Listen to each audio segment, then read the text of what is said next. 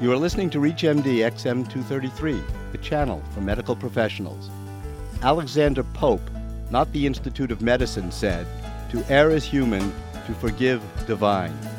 However, it was Benjamin Franklin who said, "To err is human, to repent divine, to persist devilish." I am Dr. Bill Rutenberg, your host, and joining me today at the Clinicians Roundtable is Dr. Robert Wachter. Dr. Wachter is Professor and Chief of the Division of Hospital Medicine and Associate Chairman of the Department of Medicine at the University of California, San Francisco. He is Chief of the Medical Service at UCSF Medical Center. Today we are discussing the culture of patient safety. With all your duties and responsibilities, how did you take on the mantle of patient safety? Did you open up the refrigerator one day and the light went on? Or was there some personal tipping point? I've certainly had errors that I've committed, been concerned about them, and responded to them like I think most physicians do, which is, how could I be that bad? And it always been on my mind. But I think what happened to me was more recently, as medicine became more interested in patient safety, and I run a big medical service, it just seems so profoundly important and so right to attack this area in a new way. I was already involved in the hospitalist field, so we were kind of organizing a new specialty of physicians focusing on hospital care. And as the Institute of Medicine report on medical errors came out, it just seemed like a natural fit that we should be in the middle of this and we should try to understand it and make it work in new ways. You brought up the issue of recognizing mistakes. Dr. Jerome Groopman, in his book, How Doctors Think, says that doctors should recognize and remember their mistakes and misjudgments and incorporate those memories into their thinking. How do we get doctors to be willing to even fess up to themselves the mistakes and remember them so they don't make them again? Surgical residents keep logs of their procedures. Groopman again says that he knew a cardiologist who kept a log of all the mistakes he had made and would revisit the log when trying to figure out a particular difficult case. Think that's a good idea? I like the idea, and I like the philosophy that we somehow try to register our mistakes and kind of review them periodically to get better. The problem with it, though, is that it's a very personal approach to medicine, and I think the main epiphany that we've all had in the last 7 or 8 years is that most mistakes in healthcare are made by good, competent people trying really hard, and that all of us trying a little harder not to screw up again is not the answer to this problem. It's certainly important. It's something we should do. But in my experience, most physicians do remember their really bad mistakes. In fact, they're indelibly imprinted on them, and I think sometimes remember them in the wrong way. Remember them as a human failure and with a subtext of how could I have been so bad or so careless.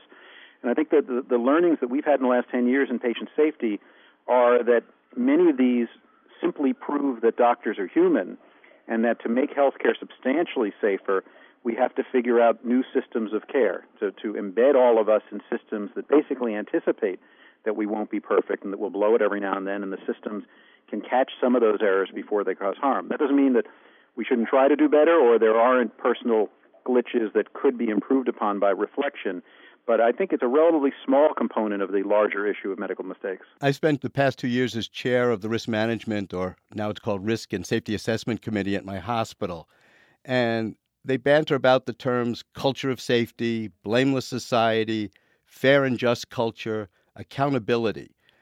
Which model have you chosen at the University of California, San Francisco, and how is implementation moving forward? We like the just culture model, and let me just, for the listeners, kind of review what all those buzzwords mean, because I think this can get awfully jargony. The tension here is that we're moving from a mental model of medical errors, that they are individual screw-ups that need to be dealt with by firing people, suing people, and blaming people, to one that says what I said earlier, that most medical errors are made by good, competent, caring people, and that they really reflect system failures rather than individual failures. The problem with taking that to its absurd endpoint that comes in as you hear about a blameless culture is that it says almost that no errors should be blameworthy, that everything is a systems problem. And you and I and all the listeners know that that's ridiculous, that there are some bad doctors out there and bad nurses. There are errors that are worthy of blame. There are doctors who won't follow safety rules, won't sign the site, won't wash their hands. Those are, to me, clearly worthy of blame. And I think we're now coming to a place where we're going to be much more mature about this and say that most errors are not blameworthy because they really reflect a system that's flawed, that needs to be made better. But there are bright lines that we have to draw that say there is a certain level of accountability, that if people are not following the rules or people are repetitively making errors or people come to work drunk or not keeping up, that in fact there is blame and there is accountability. There's a sweet spot there between those two philosophies, and this notion of a just culture is designed to try to find it. And it's really very tricky. I think we're all struggling with trying to get that balance right. How far have you gotten? We're much better than we were at the blameless part. We're much better at instinctively when we see an error and we're doing the root cause analysis, for example, not coming in with the mindset of who blew it and what do we do about that person. And that, to me, is tremendous progress. We used to do maybe 3 to 5 detailed analyses of errors at our 600-bed hospital a year. We now do one every week or two. So we're now doing 20 to 40 root cause analyses a year, and their primary thrust is to not blame a person, but to identify how we can make the system better. To me, that's tremendous progress, and I think we are still struggling with the accountability side. What do you do when you have the physician who really is incompetent, not keeping up, careless, repetitive errors, or creating a culture that's so difficult to work in, sometimes doctors who are disruptive, for example. And I think we're getting better at dealing with those situations, but I think we're still on our learning curve. For those of you who have just joined us, you're listening to ReachMD XM233, the channel for medical professionals. I am Dr. Bill Rutenberg, and my guest today is Dr. Robert Wachter, Associate Chairman of the Department of Medicine at the University of California, San Francisco. We are discussing the culture of patient safety. To quote America's favorite doctor, Dr. Greg House, he said, "Hey, hey, hey, we are not here to play the blame game. These things happen. Sometimes doctors send people out on the street to die, after other doctors warn them that they're sending people out on the street to die. I'm glad we're getting away from the blame game." In Sentinel event root cause analysis, communication comes up over and over again as the number one factor. How do we teach communication? First of all, it's good to be asking the question, because up until a few years ago, I don't think any of us would have even asked that question. We kind of assume that you train medical students in one silo and you train nurses in another silo, and never the twain shall meet until they actually have to work side by side in these extraordinarily complex situations. So I think we're pretty clear that you don't do it the way we were trained, which is to just let people out and figure out that they know how to communicate effectively. At UCSF, we are now doing joint training programs in patient safety. We do an orientation the first day of medical, nursing, and pharmacy school. All of the students in all of those schools come together to learn about patient safety. We do a patient safety skit of a medical error where the dean of the School of Medicine plays a pharmacist, the dean of the School of Nursing plays a doctor. And then we're doing a big teamwork training program we've been helped with a group of pilots who've come in to help teach this.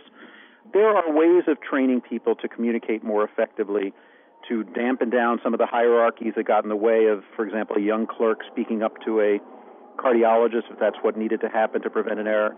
But it's tricky stuff, and I think we're all learning this as we go along.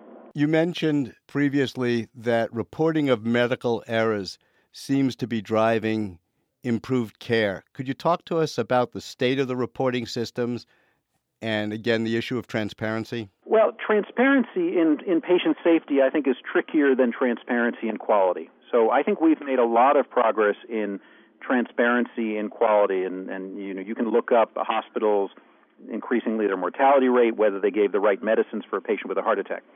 Looking up and finding out whether they're safe is really tough, and right now I don't think we know how to do it, in part because we don't know how to measure medical errors, so we depend on docs and nurses and medical students and ward clerks to report medical errors voluntarily. The trick about that and measuring it, of course, is let's say I go to your hospital and the number of reports of errors has gone from 100 a month to 150 a month. I actually have no idea whether you've gotten more dangerous or you've gotten safer. And I think it's probably likelier that you've gotten safer, that people are more willing to report because they think something might actually happen for the better if they report. They feel like they won't be blamed if they report. Maybe the reporting system is a better system. Maybe, you have a new computer system or something that makes it easier to report. And yet you could look at that from the outside and say, oh my God, you've gone from 100 to 150 errors a month. This place is getting to be a disaster. So I think that is a very tricky issue, this whole issue of measurement. But I think as people do become more comfortable with reporting and systems learn how to take those reports and use them to make the system safer, and I think that's really happening quite a bit around the country, I think patient safety is improving. A very high priority at our hospital has been the issue of disclosure and saying I'm sorry. How do you feel about those two issues? It's so ethically right and morally right that it's sort of sad that we have to discuss it in practical terms. The practical issue that always comes up, of course, is what does it do to malpractice risk? And the emerging evidence, although it's not great data yet, is that being open and honest with patients and with families and saying there was an error and we caused it and we're going to do what we can to make it right, not only does not increase your overall malpractice liability, but in some studies shows that it goes down.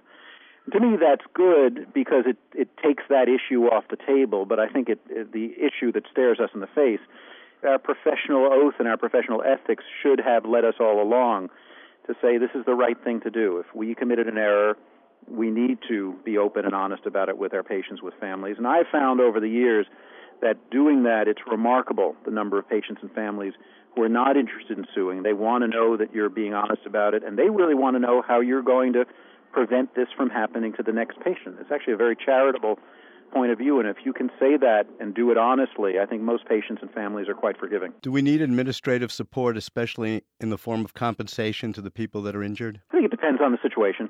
If someone is injured and they will have a costlier hospitalization or recuperation or be out of work, it seems to me that there should be some compensation there. And also, just on very practical grounds, part of the issue of an apology may very well be, here's a reasonable settlement, and if you as the family or the patient can live with that, we can both be spared the trauma of going through the tort system. And the tort system is not only not fun for doctors, it's really not fun for patients at all.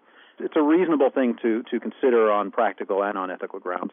What frustrates you the most about the patient safety initiatives? It's really hard. 10 years ago or 8 years ago when the Institute of Medicine report came out, I think there was some magical thinking that if we just snap our fingers, a couple of computer systems, a couple of standard operating procedures, we get this thing done. And we now know this is much harder than we thought. I want to thank Dr. Robert Wachter, who has been my guest, and we have been discussing the culture of patient safety. I am Dr. Bill Rutenberg, and I leave you with the words of Winston Churchill. All men make mistakes, but only wise men learn from their mistakes. You've been listening to the Clinicians Roundtable on ReachMD XM 233, the channel for medical professionals.